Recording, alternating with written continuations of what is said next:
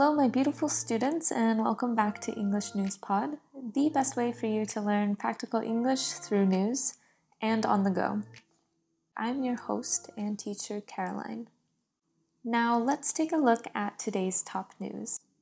You can find a full transcript of this podcast episode in the description.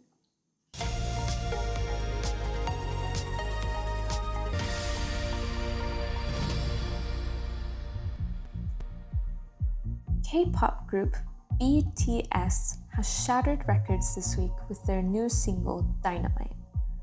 The music video for the song broke a record on YouTube with over 101.1 million views within 24 hours of its release. Dynamite has also landed on the top 10 chart in the UK for the first time. Many think this immense popularity is because the song is in English rather than Korean. What do you think? Let's try it one more time, but a little faster.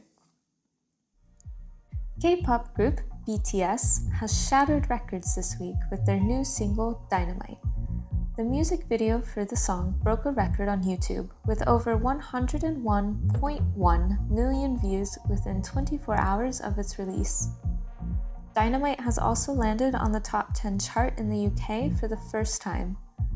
Many think this immense popularity is because the song is in English rather than Korean. What do you think? Let's take a look at some grammar. Number 1.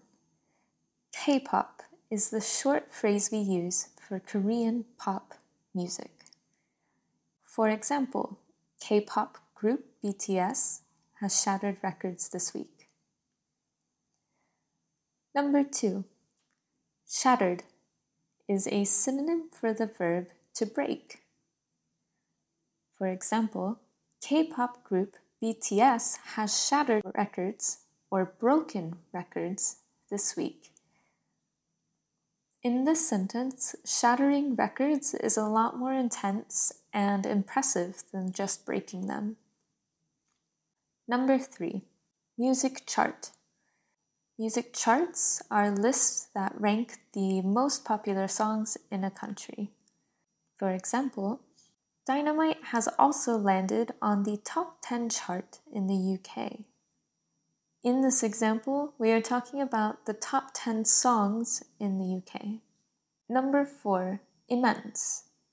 Immense is a synonym for something on a very large scale.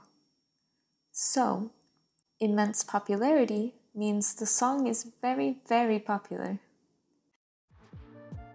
That wraps us up for today. If you liked this podcast, please subscribe and follow for episodes 3 times a week, every Monday, Wednesday, and Friday. Thanks for listening, and I will see you soon for more news stories in English.